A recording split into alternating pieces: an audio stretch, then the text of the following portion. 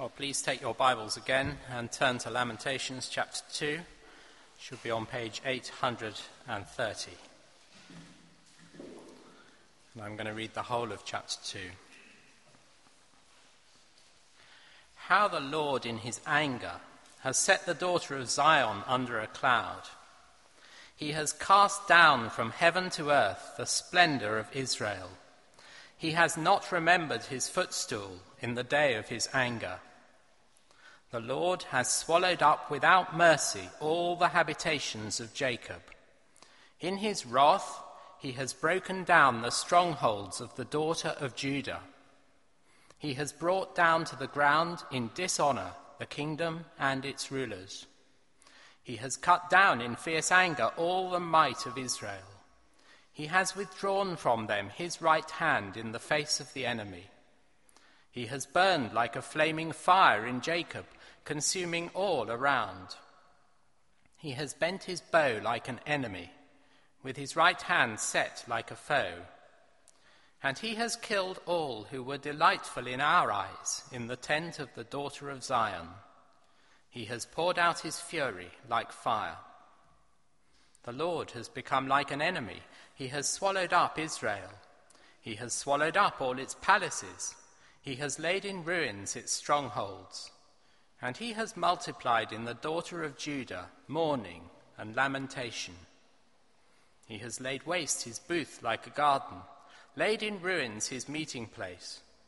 The Lord has made Zion forget festival and Sabbath, and in his fierce indignation has spurned king and priest. The Lord has scorned his altar, disowned his sanctuary. He has delivered into the hand of the enemy the walls of her palaces. They raised a clamor in the house of the Lord, as on the day of festival. The Lord determined to lay in ruins the wall of the daughter of Zion. He stretched out the measuring line. He did not restrain his hand from destroying. He caused rampart and wall to lament. They languished together. Her gates have sunk into the ground. He has ruined and broken her bars. Her kings and princes are among the nations. The law is no more, and her prophets find no vision from the Lord. The elders of the daughter of Zion sit on the ground in silence. They have thrown dust on their heads and put on sackcloth. The young women of Jerusalem have bowed their heads to the ground. My eyes are spent with weeping. My stomach churns. My bile is poured out to the ground because of the destruction of the daughter of my people, because infants and babies faint in the streets of the city. They cry to their mothers, "Where is bread and wine?" as they faint like a wounded man in the streets of the city, as their life is poured out on their mother's bosom. What can I say for you? To what compare you, O daughter of Jerusalem? What can I liken to you that I may comfort you, O virgin daughter of Zion? For your ruin is vast as the sea. Who can heal you? Your prophets have seen for you false and deceptive visions. They have not exposed your iniquity to restore your fortunes, but have seen for you oracles that are false and misleading. All who pass along the way clap their hands at you. They hiss and wag their heads at the daughter of Jerusalem.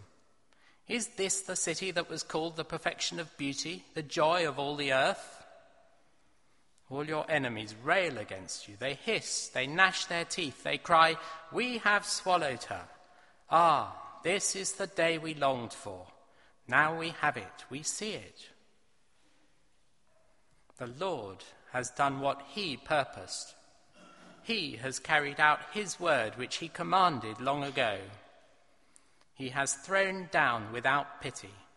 He has made the enemy rejoice over you and exalted the might of your foes. Their heart cried to the Lord, "O wall of the daughter of Zion, let tears stream down like a torrent day and night. Give yourself no rest, your eyes no respite. Arise, cry out in the night at the beginning of the night watches. Pour out your heart like water before the presence of the Lord. Lift your hands to him for the lives of your children who faint for hunger at the head of every street. Look, O Lord, and see. With whom have you dealt thus? Should women eat the fruit of their womb, the children of their tender care? Should priest and prophet be killed in the sanctuary of the Lord? In the dust of the streets lie the young and the old. My young women and my young men have fallen by the sword. You have killed them in the day of your anger, slaughtering without pity. You summoned, as if to a festival day, my terrors on every side. And on the day of the anger of the Lord, no one escaped or survived. Those whom I held and raised, my enemy destroyed.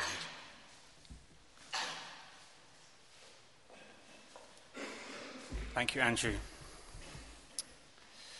On the 11th of June 1983, Eric Waltenstorff died tragically in a mountaineering accident.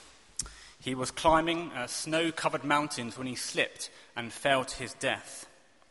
He was 25. His father was utterly torn apart by grief. And years later, reflecting on Eric's death, his father, Nicholas, writes a book called Lament for a Son. And in it he writes this: Suffering is a mystery, as deep as any in our existence. Suffering keeps its face hid from all, while making itself known to each of us.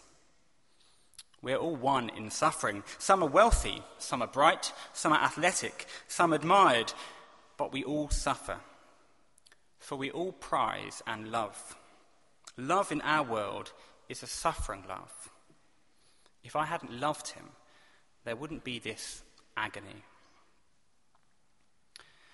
Live long enough in this world and you will suffer. Many of you here, I guess, will already know the agony of losing someone you love. Suffering threatens to overwhelm us, doesn't it? Our world tries in vain to make sense of it. Perhaps you're here this morning and you're trying to make sense of it at the moment. Where is God in it all? What does it all mean? Well, over the next 3 weeks, we're going to be looking at the book of Lamentations in the Old Testament in the Bible. Now, I guess it's not a book that many of us here are familiar with, but it's unique in the Bible in helping us to understand suffering and grief, to express our grief and how to make sense of our suffering.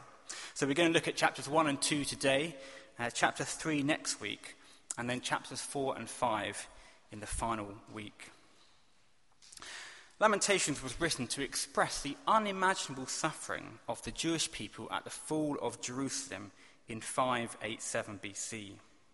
It was a type of suffering like no other, far worse than the death of a son. It was the death of a nation. It was cruel, merciless destruction by the Babylonians. And so the laments that we read a few moments ago, they're not just for the individual who experienced it in chapter 3, as we'll see, but it was for the whole nation. This whole nation are supposed to be God's people. Now, as we look at the book, it's useful to know a few things. One is the structure of the book. You'll see that in chapters 1, 2, 4, and 5, there are 22 verses. I don't know if you noticed that as we read chapters 1 and 2. But they're all acrostic poems, so every verse is a letter of the Hebrew alphabet. And chapter 3, which has 66 verses, so there are kind of 3 for each letter, is the climax of the book. So 1, 2, 4, and 5, and then in the middle there's chapter 3 to show it's the climax of the book. Now, apart from being really beautifully constructed poetry, some people think that the kind of giving each verse a letter of the Hebrew alphabet is a way of trying to contain the grief of the author. We might call it the A to Z of suffering, an attempt to give full expression to the indescribable pain of the nation. And for the poets among you, if you're interested, the poetic meter in Hebrew is called kinar, which is a kind of limping rhythm, as if the poet's been wounded and he's limping with a deep wound. Now, traditionally, the author of the book was thought to be the prophet Jeremiah, But there's no mention actually of him at all in Lamentations. And one of the reasons why some people think it's not written by him is because he wouldn't have encouraged the people to trust in the pagan nations around them, as we see later in 4:17, or in their king Zedekiah in 4:20.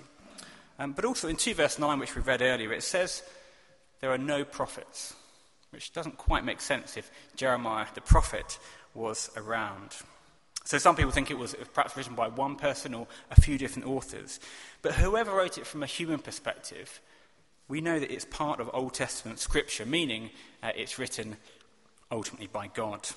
So like the Psalms, it's a word to God and it's a word from God. Now, before we get into the detail of the text, I want to make it really clear at the start that the suffering in Lamentations is in some ways completely different from our suffering. Not just in how great it was or who it affected, but in its theological significance. Remember that Jerusalem was supposed to be the joy of the whole earth. It's a temple where God himself dwelt. So destroying the temple is far more than just the physical destruction of the temple, the emotional suffering of the people. It was like defeating God himself. I guess it's difficult for us to quite appreciate how big a deal this was at the time. So we've got to be careful drawing parallels with us, because suffering as a direct result of sin is not the same as getting cancer or falling off a mountain. So we must be really careful not to see all suffering as the same. But nevertheless, the truths that Lamentations teach us to hold on to they're so glorious and so weighty that they give us hope in our suffering here and now. So as we go into Lamentations, it's important not to jump straight to us, but to think, what did it mean for God's people at the time? And then what does it mean for us in the light of Christ? Good, well, if you've got a service sheet, you'll see on the back a few points to follow as we go along. And the first thing I want us to see from chapter 1 is that Jerusalem has suffered unimaginable grief. I don't know if you got that sense as Sarah read it earlier. Have a look at chapter 1 with me. It starts with the same word as chapters 2 and 4, which is how. 1 verse 1. How lonely sits a city that was full of people. How is it possible this terrible thing has happened? I don't know if many of you have seen the photos of the city of Mosul in Iraq after Islamic State had been conquered, but they show utter devastation. Bombed out buildings, rubble everywhere. Absolutely no signs of life whatsoever. A thriving community completely destroyed. How do you describe that sort of horror? The author of Lamentations describes it like a woman. I wonder if you noticed that. He has a variety of different images of a woman, a daughter who is brought to her knees. Let's have a look at 1 verse 1. How lowly sits the city that was full of people. Like a widow she has become.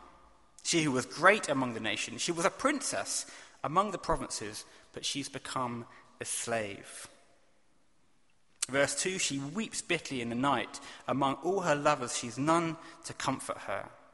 She's been faithless to her lovers, and none of them are interested in her anymore. In verse 3, she's goes into exile, and she has no rest. She finds no resting place. Verse 4, all her gates are desolate, her priests groan. Verse 5, end of verse 5, her children have gone away, captives before the foe. It's the image of a woman brought low. And the captives going astray are those who weren't killed by the Babylonians, who were taken off into exile. And the author continues in the same vein over the next few verses. And there's a bit of a gear change in verse 11, the end of verse 11. Have a look. He then says, look, O Lord, and see, for I am despised. And then verse 12, which I guess sums up the whole of chapter 1, he says, look and see if there's any sorrow like my sorrow. So if you're a bit lost by all the different verses, verse 12 is a key verse to chapter 1. The sense of it is saying, is there any pain like my pain? How can I put it into words? How can I describe the anguish and the torment that my people have gone through? And he goes on, I just pick a few verses out for us. Verse 13, he says, it's like fire inside my bones. Verse 20, he says, it's like my stomach churns, my heart is wrung within me. And then verse 22, end of verse 22, he says, my groans are many and my heart is faint. It's so difficult for him to put into words. The deep cry of chapter 1 is that Jerusalem has suffered unimaginable grief. I don't know about you, but I guess one of the difficult things with suffering is that no one else experiences quite what we experience. You can say to someone, can't you, I know what you're going through. But you don't. Not in quite the same way as they are experiencing it. And so suffering, it naturally makes us turn in on ourselves and isolates us. But here in Lamentations, the author expresses his grief. He says, look, O Lord, and see, for I am despised. And he trusts that God does see. He knows exactly what we're experiencing. So if you are suffering now, or if you suffer in the future, pour out your heart to God like the writer of Lamentations. Tell him what it's like. I guess many of us here, we're not really used to pouring our hearts out before God to express what's really going on, because we're not used to expressing it to anyone else often. It's just easier to keep it inside. But the author of Lamentations, he doesn't turn in on himself. He carefully and beautifully expresses his pain and anguish in these 22 verses of chapter 1. And he expresses it to the God he knows is there. Maybe it would help you to express your anguish, your suffering to God in a letter or a poem or a song, in some way to give expression to it. Chapter 1 shows that Jerusalem has suffered unimaginable grief. The second thing I wanted to see from these two chapters is from chapter 2. So have a look at chapter 2 with me. And it's that God himself has done this to punish sin.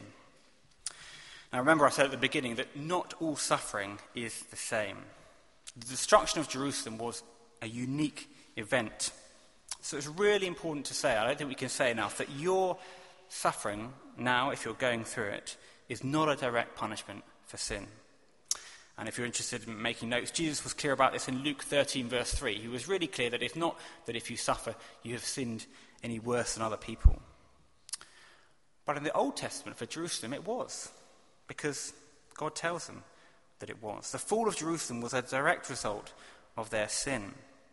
And so the reason that God can use this unimaginable suffering is because he's in sovereign control over the evil and suffering in the world. I don't know how you feel when you hear someone saying that God is in control of evil, but it is a difficult concept to swallow, isn't it? And the idea that God was not only in control back then, but actually intended the destruction of Jerusalem, really is difficult to swallow. Perhaps you're sitting here thinking, how can anyone believe in a God like this? A God who deliberately brings about suffering. I mean, how can a God like that be good? Well, if that's you, then hang on in here, because we'll see this book is one of the clearest places where we see both God's compassion and his punishment for sin. I guess we already got a hint, didn't we, of God's punishment for sin in chapter 1, verse 5, when we read that the Lord has afflicted her. And 1 verse 12, that the Lord has afflicted on the day of his fierce anger. But chapter 2 is absolutely explicit. I don't know if you noticed that as Andrew read it. Every single verse is completely clear, isn't it? The author doesn't put any punches. He doesn't say, well, I'm a bit embarrassed about this. I mean, perhaps God just kind of took his eye off the ball. I'm not quite sure why Jerusalem got destroyed. Is there some way of kind of explaining it away? No, he doesn't, does he? He doesn't say that God wasn't powerful enough to stop the Babylonians, or that, it's all those Babylonians' fault, those rotten Babylonians. He doesn't even mention them by name once. It's quite a surprise, isn't it? His entire focus is that God deliberately intended the destruction of Jerusalem in order to punish their sin. I don't know how well you know of the Man Booker Prize, but loads of people get nominations each year. And I guess Lamentations wouldn't get many nominations for the Man Booker Prize, would it? It's about as unpopular as you can get. But the author doesn't apologize for God's actions. He doesn't try and justify God's ways to man. Instead, he says God is just being true to who he is. So have a look at chapter 2 with me, verse 1. Look at the number of times it talks about the Lord, or he, the Lord. Verse 1, how the Lord in his anger has set the daughter of Zion under a cloud. He is cast down from heaven to earth. He has not remembered his footstool in the day of his anger. Or verse 2, the Lord is swallowed up without mercy. In his wrath he's broken down. He is brought down to the ground in dishonor. Verse 3, he has cut down in fierce anger. He has withdrawn from them his right hand. Or verse 4, he has bent his bow like an enemy, with his right hand set like a foe. And then verse 5, which again sums up the whole of chapter 2, the Lord became like an enemy. So again, if you easily get bogged down in all of these different verses, remember chapter 2 is summed up by verse 5, the Lord became like an enemy. Imagine that. How outrageous. God had chosen Jerusalem to be his joy, his treasured possession. But because of their sin, he's become like an enemy to them, swallowing them up. Chapter 2 could not be more explicit, could it? Have a look at two other verses just to underline this. Chapter 2, verse 8. The Lord determined to lay in ruins. Or chapter 2, verse 17. The Lord has done what he purposed. The command which he carried out, he purposed to carry out long ago. So why? Why has God done this if he really has been so intentional? Well, it's because he is righteous. Have a look back at 1 verse 18. It's easy to miss. Have a look at 1 verse 18, the beginning of the verse. The author says, the Lord is in the right. In other words, the Lord is righteous, for I have rebelled against his word. The author knows that God is righteous. He knows that God must punish sin. So rather than blaming himself or blaming God or blaming the Babylonians, he takes responsibility himself and says in 1 verse 22, it's because of all my transgressions. So the Bible teaches, doesn't it, time and time again that God is righteous. In other words, he's good. The God of the universe is good. He can't overlook corruption or evil like a corrupt judge and sweep it under the carpet. He must deal with it. He must destroy it. So it's good news for our world. Think about all the evil in the world. I don't know what you would list first, but knife crime, people trafficking, wars, tearing communities apart come to mind. God will do away with it all because he's righteous, he's good. But that means judging people, doesn't it? Because people are almost always part of the problem. And throughout Israel's history, through the prophets, he'd warned them again and again and again. He sent prophets like Jeremiah, but they didn't listen. It's quite difficult for us to sit here and kind of really appreciate the extent of what God's people were doing. So have a look back at Jeremiah chapter 7 with me. It's page 768 in your Bibles. It's the sort of thing that God's people were doing around this time. So Jeremiah chapter 7, you can see it's entitled Evil in the Land. So let's just have a look at a few of the verses. Jeremiah chapter 7, verse 9. Listen to what they're doing.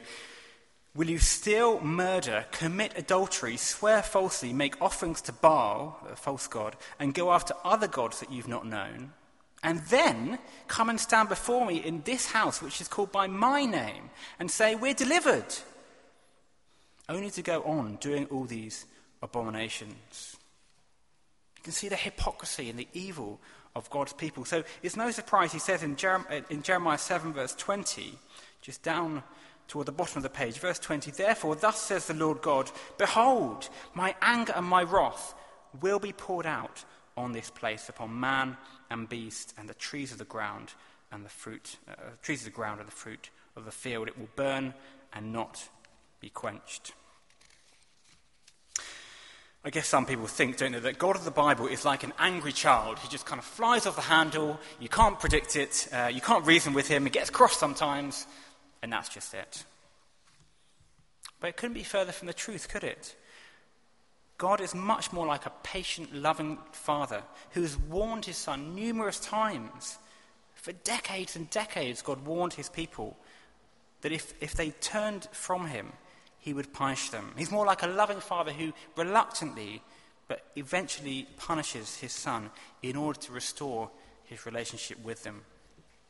God is completely good and righteous. He can't turn a blind eye to sin. But think about how God punishes his people. He uses the Babylonians. Not sure what you think about that, but that means, doesn't it, that God must be in control of the Babylonians. He must be in complete control of evil. Every thought that any of the Babylonian army have is under God's control. So that means that God's sovereign, doesn't it, over evil. It's not to say that God does evil, but rather he uses evil for good. In this case, to punish sin. And I guess we've seen that in Lamentations 2, haven't we? Time and time again that God has used this to punish sin. There's no suggestion that God's kind of at the mercy of the free will of the Babylonians, or that he can't quite control the future. He sort of, does the best of a bad job. No, the author of Lamentations is amazingly clear that God is completely behind the destruction of Jerusalem. Now, next week we're going to look at chapter 3 to kind of see God's heart in all this a bit more. But it's worth turning to chapter 3, verse 32, back in Lamentations with me, just to kind of counter this with seeing God's heart in it all. So we've seen that God's deliberately punished the people for their sins. But look at 3, verse 32.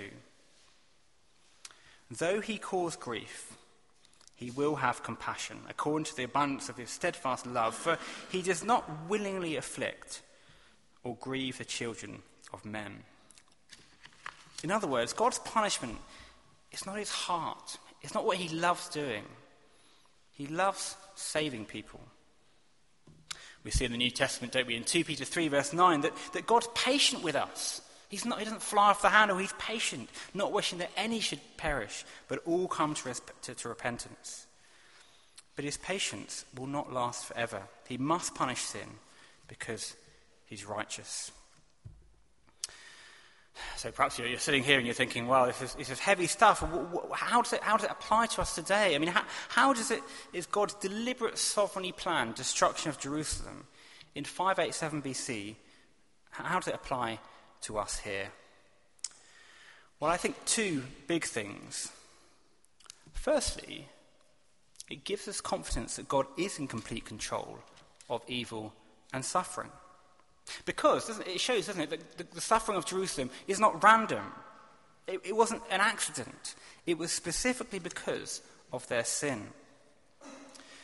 Now, we've said again that our suffering today is not a result of our sin. It's not a direct punishment for sin. But nevertheless, if Lamentations is true, it would suggest that God is in control of both.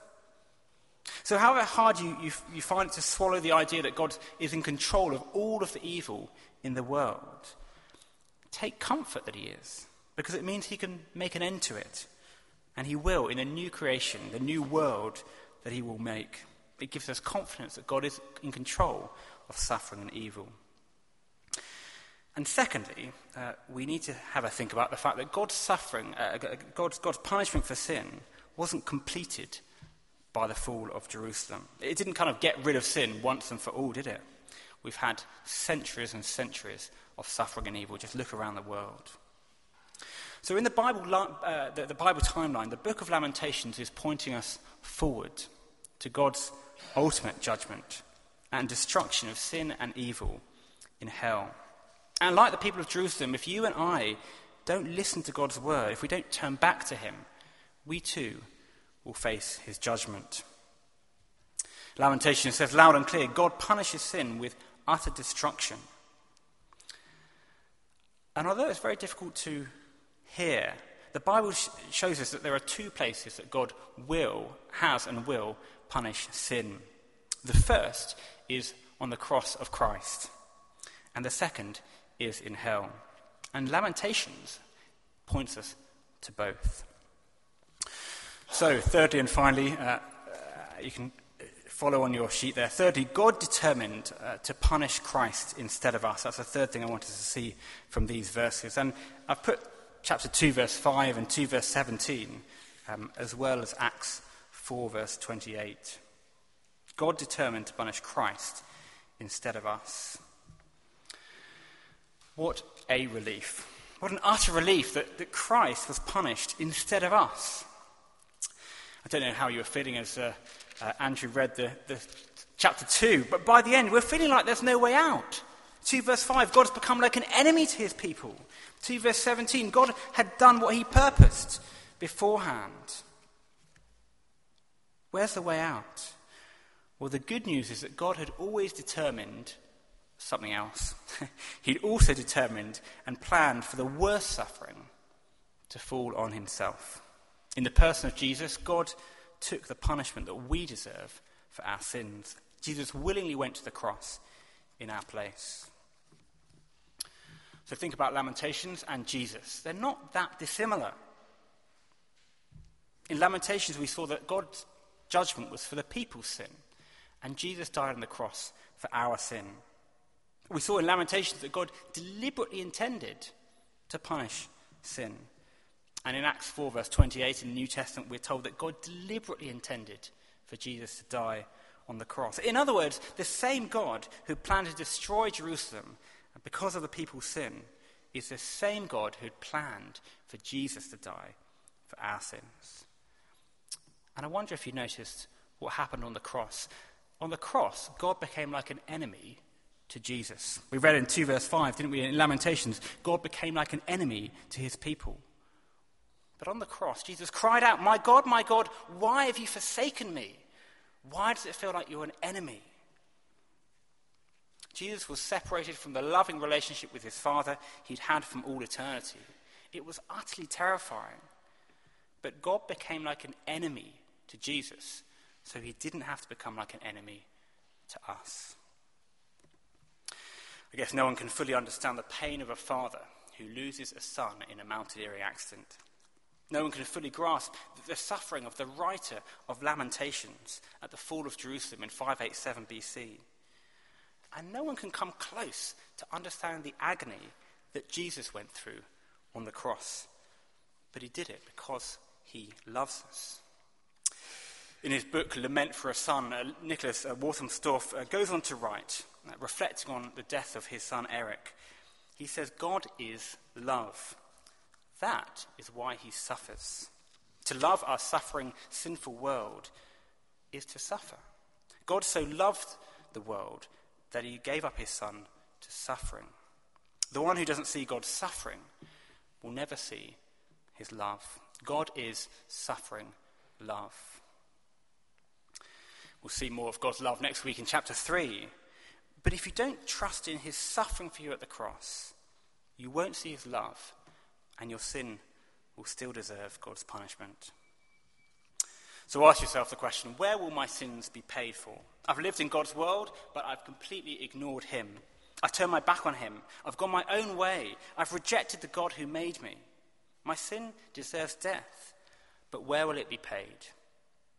There are only two places, either on the cross or in hell. And the destruction of Jerusalem in 587 BC is nothing compared to the unimaginable wrath in hell for eternity. But God has made a way in Jesus for him to be punished instead of us. So I would urge you, trust in the cross of Christ. We began by thinking about how difficult it is to make sense of our suffering. It threatens to overwhelm us. And it has to be said, doesn't it, that there is mystery in suffering. We don't know how or why God chooses for us to suffer in the way we do. But the Bible helps us to make sense of it. We suffer because we live in a broken world cut off from God. And the suffering of Jerusalem we get here in Lamentations is a specific expression of God's judgment against sin. One day all suffering and evil will be done away with. But our current suffering points us to Jesus, doesn't it? The one who suffered in our place. He suffered unimaginable grief so that we wouldn't have to. So the author of Lamentations would urge us to look at the devastation of Jerusalem. Look at the anguish of the author of Lamentations. Look at the infinitely worse judgment to come in hell for those who have rejected the God who made them. And then look at Christ and put your life in his hands. The good news is that Lamentations is not the final word. The poetry of eternity, it's not lament. You'll be pleased to know, because Jesus didn't stay dead. And the Bible says that once the suffering of this world is complete, God will create a new world, a world with no suffering. The poetry of eternity is full of thankfulness for Jesus' death in our place. So how do you make sense of suffering? What does it all mean? Well, because God is in sovereign control of all the evil and suffering in the world, it means we can trust him. We can put our lives in his hands. We can look to the cross where God's suffering love was shown in the person of Jesus Christ. And we can look forward to a world without suffering because Jesus took the suffering that we deserve. Let's pray. Father, we thank you so much that the Bible is honest about grief and pain. We thank you that you are in complete control of suffering and evil. And we pray, Father, you'd help us to put our lives in your hands, whatever suffering we're going through. And we pray, Father, that we wouldn't ignore you like the people of Jerusalem, but we would escape your judgment to come by trusting in Jesus' death for us. Amen.